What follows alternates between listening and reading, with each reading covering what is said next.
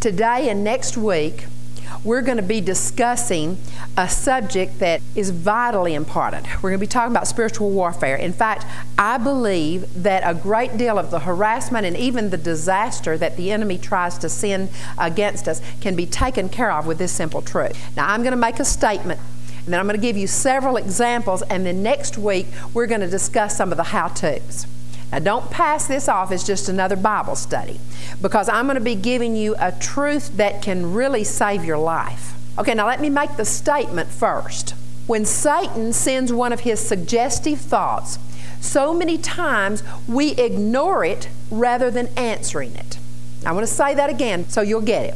So many times when the enemy sends these thoughts, these suggestive thoughts in our mind, many times we ignore those thoughts rather than answering them God's way. Now, the difference between ignoring and answering can make all the difference in the world. See, that's how the enemy works. He puts thoughts in our mind. Now, he can't read our mind, but what he does do, he impresses us with mind thoughts. And so often, instead of answering those mind thoughts the way God tells us to, we just ignore those mind thoughts. And boy, we just think we're winning when we do that, because we think, oh, well, we're just not paying him any mind. When in reality, we're doing exactly what the enemy wants us to do. See, that thought that he sends is not going to disintegrate. It's not going to just go away. In the spiritual realm, those thoughts are tangible. And they're Satan's mightiest warfare weapon, and they don't just go away. They don't disintegrate. That thought may many times go over in the corner of our subconscious mind and find a place to embed out of our conscious thinking. But it's waiting there to add fuel to the enemy assignment any time that it's needed. Now, the enemy's never discouraged just because we ignore him. In fact, just exactly the opposite is true.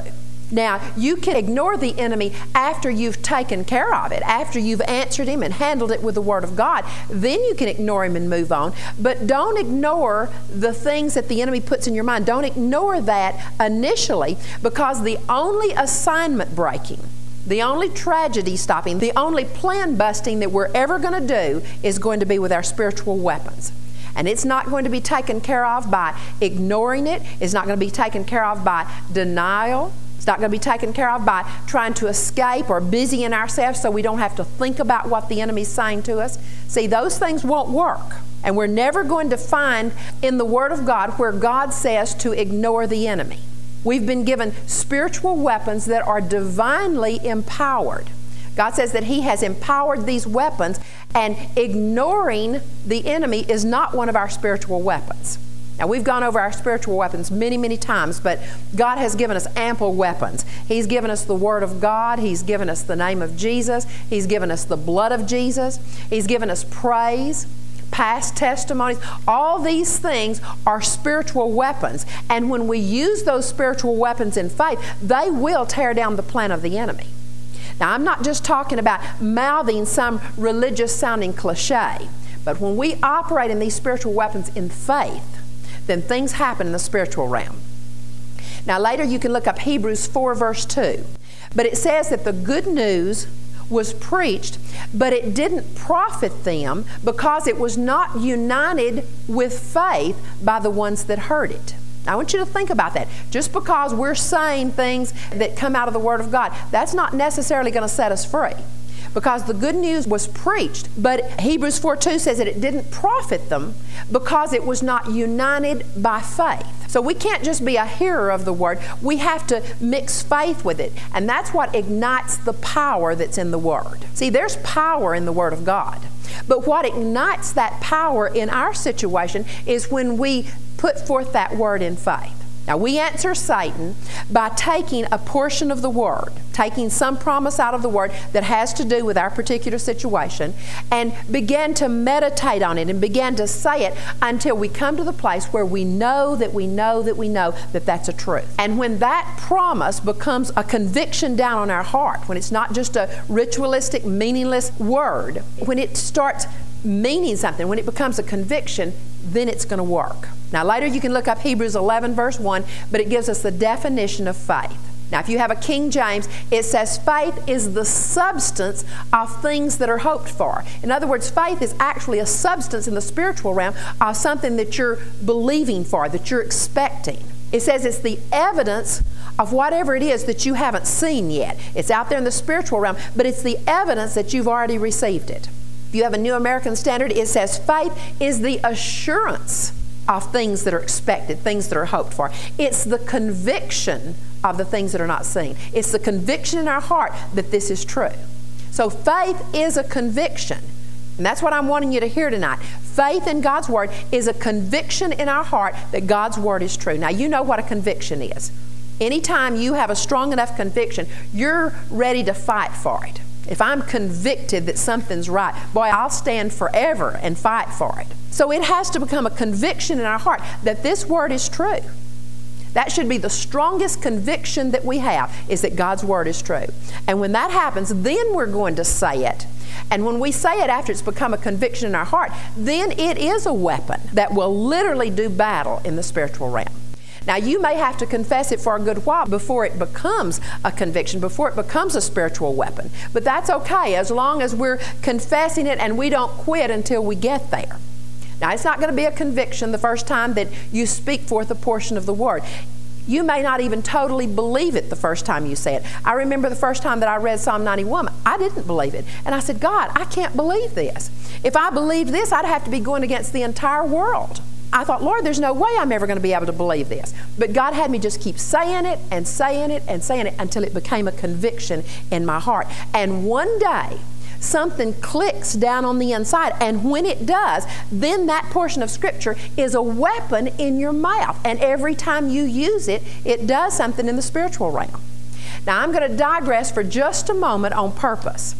Years ago, I was attending a meeting in Abilene, and there were several hundred people there. And so the speaker called me forth to give me a word, and I was so excited. Now, I didn't realize that I was doing this, but evidently while he was giving me the word, I must have been saying, praise God, hallelujah, or whatever. I don't know what I was saying. But he stopped right in the middle of what he was saying, and he asked me if I meant what I was saying. Well, obviously, I didn't really mean what I was saying because I didn't know I was saying anything. And it embarrassed me badly in front of all these people. But I never forgot that lesson. I don't want to just mouth praises. I don't want to mouth anything in the Word of God if it's just going to be meaningless chatter. So I try to catch myself because I don't want to say it if I don't really mean it. I don't want to say it if there's not a goal out there for it to become a conviction down in my heart. See, every time we say the Word, it shouldn't just be meaningless chatter. There should be a conviction that, Lord, I am saying this because I'm believing this to become a conviction in my heart, for me to be able to release faith for it. Now, Jesus said that we have to rid ourselves of vain repetition. In other words, saying something with no sincere motivation, saying something without a goal of its becoming a conviction. And that's why a lot of people will slip into the habit of just using religious phrases as bywords. Sometimes they'll say, oh, dear God, or Lord, help me, or good Lord, or oh, my God. You'll hear that sometimes, and sometimes we may even be guilty of it, but that's coming very close to taking God's name in vain, like a byword where we'd just say, gee whiz. And it may have started out as a sincere prayer. See, it may have been that at one time we were saying, oh, dear God, and we really meant it. Our heart was reaching up toward God. Or we might have said, oh, God, you are so good, instead of, good Lord, where it's just become a phrase. Now, if our words degenerate to the point that they become trite, then it's not going to be a weapon with which we answer the enemy. It's not going to help anything. Every single time the Word of God or the name of God comes out of our mouth, it should be causing something good to happen. Every single time. We need to get that conviction that, Lord, when I say the Word or when I say your name, I know that something good is happening out there in the spiritual realm. Now, I digressed for just a moment, but I'm going to assume now that you know that when I say that we're to answer the enemy with God's Word, that I'm talking about speaking forth convictions that have been formed in our heart. Now, Satan came to tempt Jesus. And Jesus didn't ignore the enemy. Jesus answered every single temptation. Now, so many people think, well, the devil doesn't have any power over me. I'm just going to ignore him. He doesn't mean anything. Well, that's not scriptural. I want you to look at 1 Peter 5, verse 8. The Word of God tells us exactly what we're supposed to do when the enemy comes against us, when he's putting thoughts in our mind or when he's bringing an assignment against us.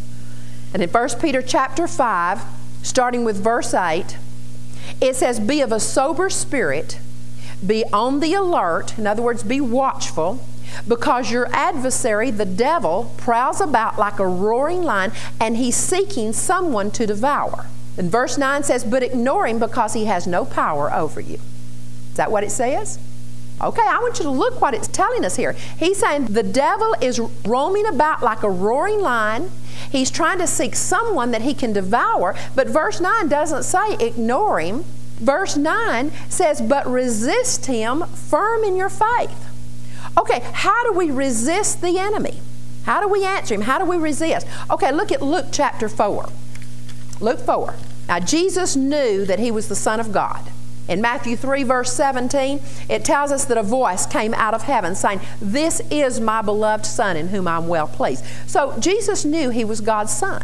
And so we think of all people, it looks like he could have been one who could have just ignored the enemy. He could have thought, well, I'm the Son of God. I'm greater than he is. He's just a fallen angel. I don't need to give him an answer. But Jesus didn't do that, and he's our example. Now, even though all those things were true that I just said, Jesus is the Son of God, and Satan is nothing more than a fallen angel. But even though that's true, Jesus didn't ignore the enemy. We find in Luke chapter 4, verse 3, that when the devil came and said, "If you be the Son of God," then Jesus answered him, "It is written," and he quoted forth the word that was a conviction in his heart. And then later, Satan said, "If you'll bow down and worship me," in verse 8, Jesus said, "It is written." And then we find out later in verse 9, he says, "If you're the Son of God, throw yourself down." And again in verse 10, Jesus said, "It is written." See, he answered him with the spiritual weapon, the word that was coming out of his mouth. Now that needs to be a household phrase in each of our homes. It needs to be coming out of our mouth all the time, that when anything comes up, we're ready quickly to say, "The word says," or "It's written." Anytime a contradictory situation arises, that's the first thought that should come in our mind, the first thing out of our mouth. But the word says. Now, I had an experience several years ago that really got my attention and made me know how important a Bible study, a teaching like this can be to us. See, so often the battles are lost right here at this crossroad. Now, this is going to sound really insignificant, and it was an insignificant situation, but I want you to hear the dynamics. We had counseled with this particular individual, and not long afterwards, I realized that something that we had said in counseling had been twisted. Now, I knew the person well enough to know that it was not a vindictive thing, but since it had been repeated to several different people, I knew something needed to be done about it. And that kind of thing always gets back to us, and when Jack heard about it, well, he just kind of shrugged his shoulders and he said, "Oh, well, what can you do about it?" And I remember thinking, I hate that it was taken that way, because that's not how we meant it. And not only is it causing problems for us, but it's going to cause problems for them down the road. So I went to this person and talked to them, and everything was fine, and we got it all worked out. And I didn't really even think that I had thought that much about it. But one night while I was fixing dinner, I was just thinking, without even consciously realizing it, I was just thinking about that situation. And I began to absent-mindedly just think over some of the things that had been said, and I had all that just kind of mulling around in my head. It was almost kind of like I was daydreaming. And I was thinking about how long we'd been friends and some of the things that we had done together, and I was remembering some of the good memories, and I began to think of the different people that had listened to that with a sympathetic ear. And I remember thinking, oh, I hate that happened, but I'm glad we got it all taken care of. And then I got dinner ready, and everybody started coming in. They were ready to eat. And this one little subtle thought just passed through my mind. And that little subtle thought was, they must not have been a very good friend, or that would not have happened. I hadn't even thought that before, but that one little thought just went through my mind. And everybody was there, and they were ready to eat, so I didn't do anything about the thought. I just ignored it. And that night was a particularly good evening. We had a good time. Everybody was there and everybody was sharing things. And later we went up and watched some TBN, and it was just a good evening. Now, I'm not a person who is usually prone to rejection. The enemy comes at me with other things, but usually it's never rejection. But before that evening was over, I began to feel just really down. I felt so low, and I just had to work at not having this cloud over my emotions. Well, I never stopped to realize why I was feeling so down, because we'd had such a good evening. But because I never took care of it, I never stopped to go back and trace my thoughts back to find out what had brought this on. I got up the next morning, and I didn't just feel a little bit down the next morning. I felt hurt. I felt rejected. I felt like I had been betrayed. I felt so sorry for myself. I had self-pity all over me, and I couldn't imagine what was happening. And it was about mid-morning before I finally realized where it was coming from. And I just kept thinking, why am I feeling this way? And finally it dawned on me, and I realized that I had not taken that thought captive. That thought that had come in just so quickly, just as we were ready to sit down. I didn't answer the enemy. I just ignored it. And I had a full-blown attack on my hands within 12 hours. And what would have taken maybe 5 minutes the night before to have handled it took nearly an hour before I could actually get on top of it. And I realized that's what we're doing so many times. Now, I'm not just talking about in the area of rejection. I'm just using that as an example. It can be the area of a fear thought. It can be a thought of anger. It can be a thought of hurt. It can be anything that the enemy sends. And if we don't answer the enemy with the Word of God, and if we don't use it to do spiritual warfare and take care of it, when we start taking it in, subconsciously, it's going to start doing a work on us. And sometimes it may be a week or two before we even stop to realize what's happening. And by that time, we're really wondering what on earth is happening. And any time that we get down like that, we have to retrace our thoughts and go back and find out and then take authority. But see, the longer we leave that thought there without taking care of it, the more damage it does. And if it's left there long enough, it'll build a stronghold in our mind. And so Satan is wanting us to ignore those thoughts. We have to come to a place where we take those thoughts captive. When Angela was in the Philippines several years ago, she taught 2 different times on healing, and she was teaching people who had never heard the word on healing before. And she said that both times while she was teaching, that a thought just kind of passed through her mind that she was going to be sick. And she said she just kind of passed it off because she thought, oh, well, it's just because I'm teaching on healing. So she ignored that thought and just went right on. Well, the team had spent most of the summer eating what was placed before them, and they said most of the time they didn't know what it was that was being placed before them. But this particular night, they had given shrimp to them. They had put shrimp out in front of them. And she said all of a sudden she had this knowing that she wasn't supposed to eat the shrimp. Now, it didn't smell bad or anything like that, but she just had this knowing. Now, it might have been the Lord impressing her not to eat it, or it could have been the Holy Spirit nudging her to get her to make sure that she released extra faith for the sanctification of the food, or it could have just been the enemy saying that he was going to get her. But whatever it was, she said that she ignored that thought and she just shrugged it off. And she thought, this is just because I taught on healing. So she didn't answer it. She didn't take care of it. She didn't use the word. She didn't do any kind of warfare. And she got so sick that she eventually ended up in the hospital there in the Philippines. Now, she did eventually get her healing, but it was a long bout before she was okay. And you say, well, could she have done something about it? Well, certainly she could have. The Bible says so. We're His sheep and we do hear His voice. And when we get those thoughts, if we know what the Word of God has to say, then we're going to be able to see victory. And if we don't have a direct answer, if we can't find a direct answer to use to come against the enemy, then all we have to do is ask God, and He'll tell us exactly what to do every single time. God told her what to do. See, God has an answer, and His answer is not to ignore the enemy, but it's to take care of what the enemy's trying to bring against us and to take care of it God's way. Now, I've talked with 4 different people who were prone towards seizures, and all 4 of them told me that there was just a moment or two, just a little window of time prior to the seizure when they knew what was fixing to come. Now, one of them was an evangelist that has been a friend of ours and has ministered in Brownwood.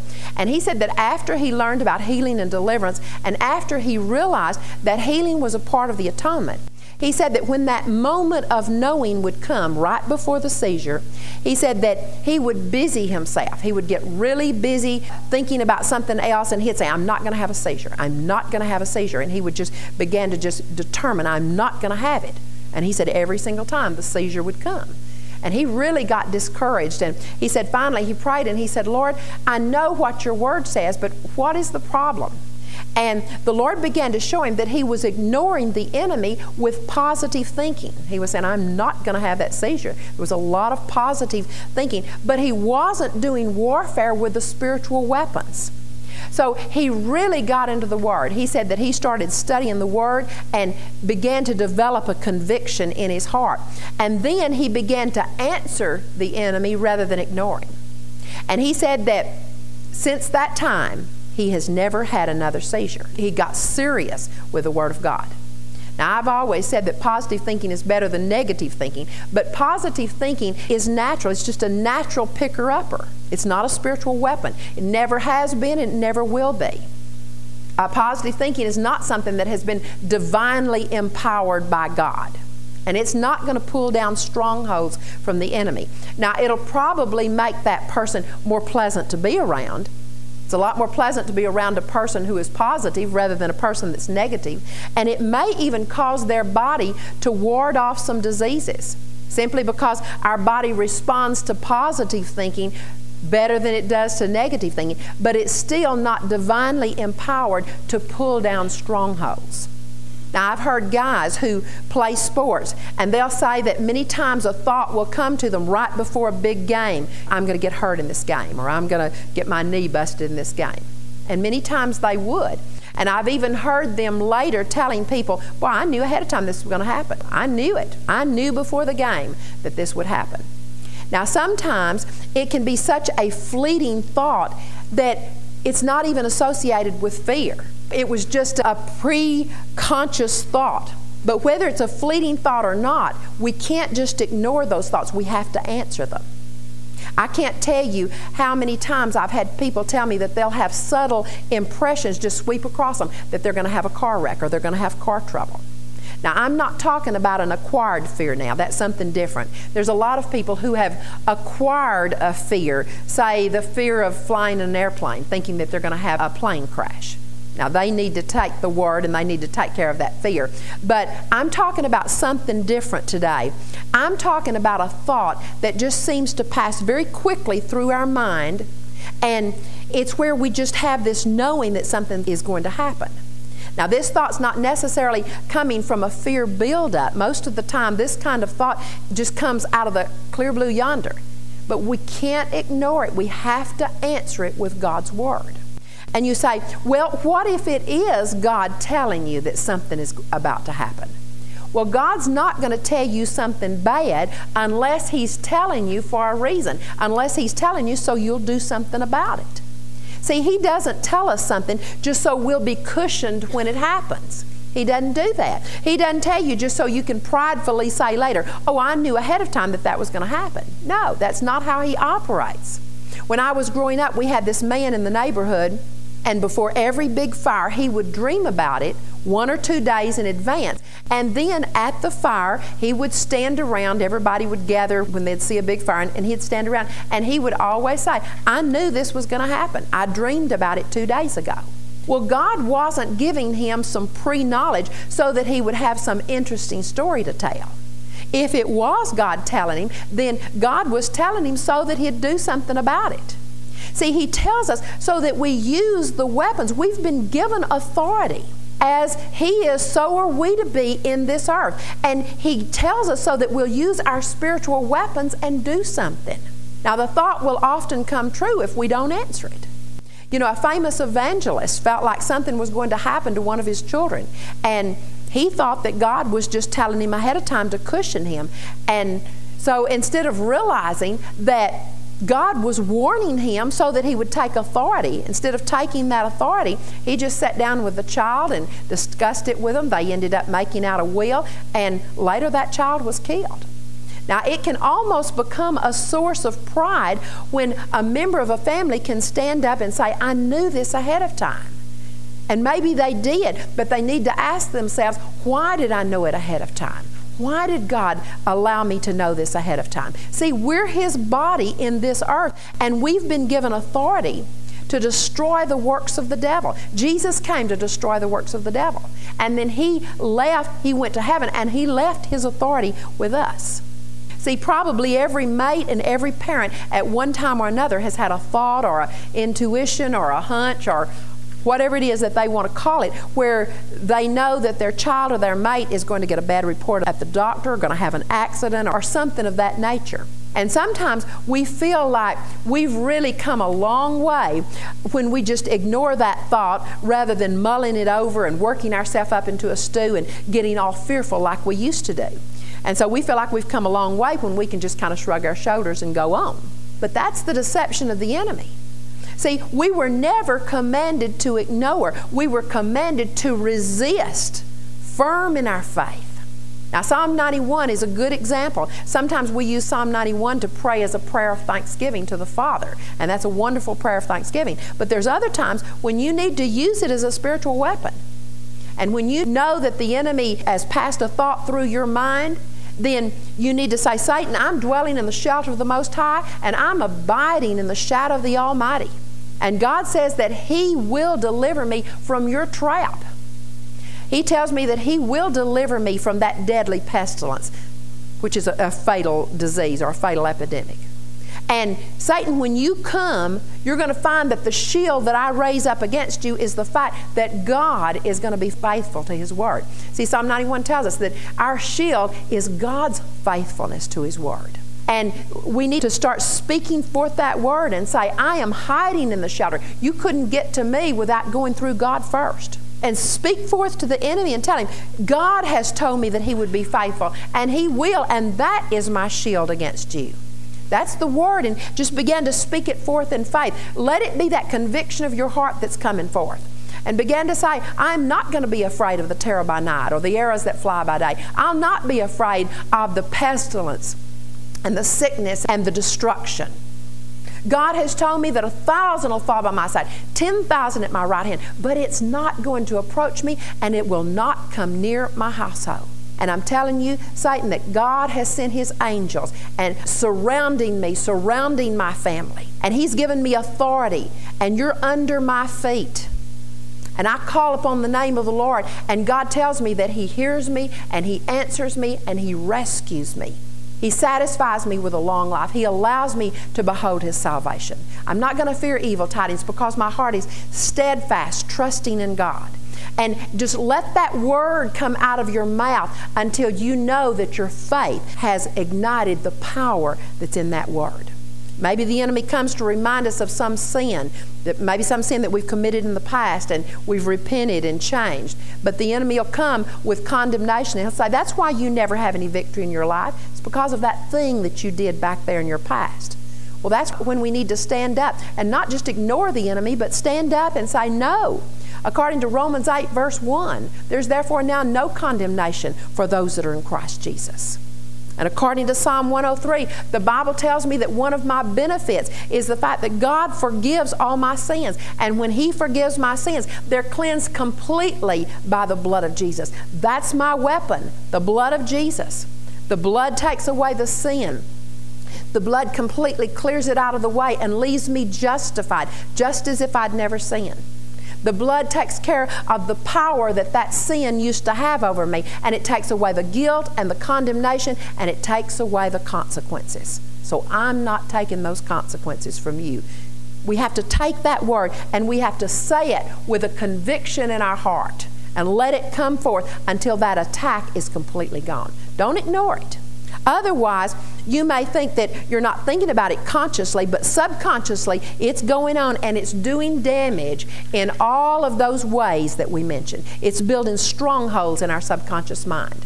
Now, it may not build a stronghold the first time you ignore the enemy or the second time, but if we get in a habit of ignoring the enemy, then finally a stronghold is built in our mind. And if we don't use the Word and use the spiritual weapons, then what's happening, all those things that are building up in our subconscious, they're setting us up for tragedies many times. They're robbing us from using that window of time that we have to begin the warfare. Sometimes there's just that little window of time, and that's when we have to move in and use the warfare.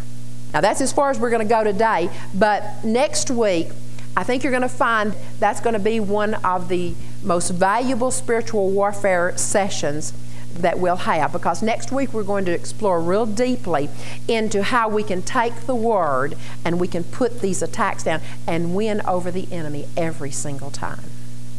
Father, I thank you that you have not left us here just to be at the mercy of whatever comes. Father, I thank you that we're not at the mercy of the enemy. Father, I thank you that you didn't say that we'd be victorious here and there and every once in a while. Lord, you expect us to be victorious over the enemy every single time. Father, I thank you that you have called us as your body to be just as you were when you walked the earth. As you were, so are we to be in this earth. You came to destroy the works of the enemy. And Father, we're your body. And as a body, Father, collectively, the gates of hell will not be able to prevail against us. Thank you for that, Lord. I thank you for that. I thank you that you've given us authority over all the powers of the enemy, and he will not hurt us. Father, I thank you that there is not one assignment that can come against us that you haven't given a promise in your word. There's a promise that contradicts every assignment that the enemy could bring. Father, I thank you that you made it so easy for us to be victorious. And we praise you and we thank you for that, Lord.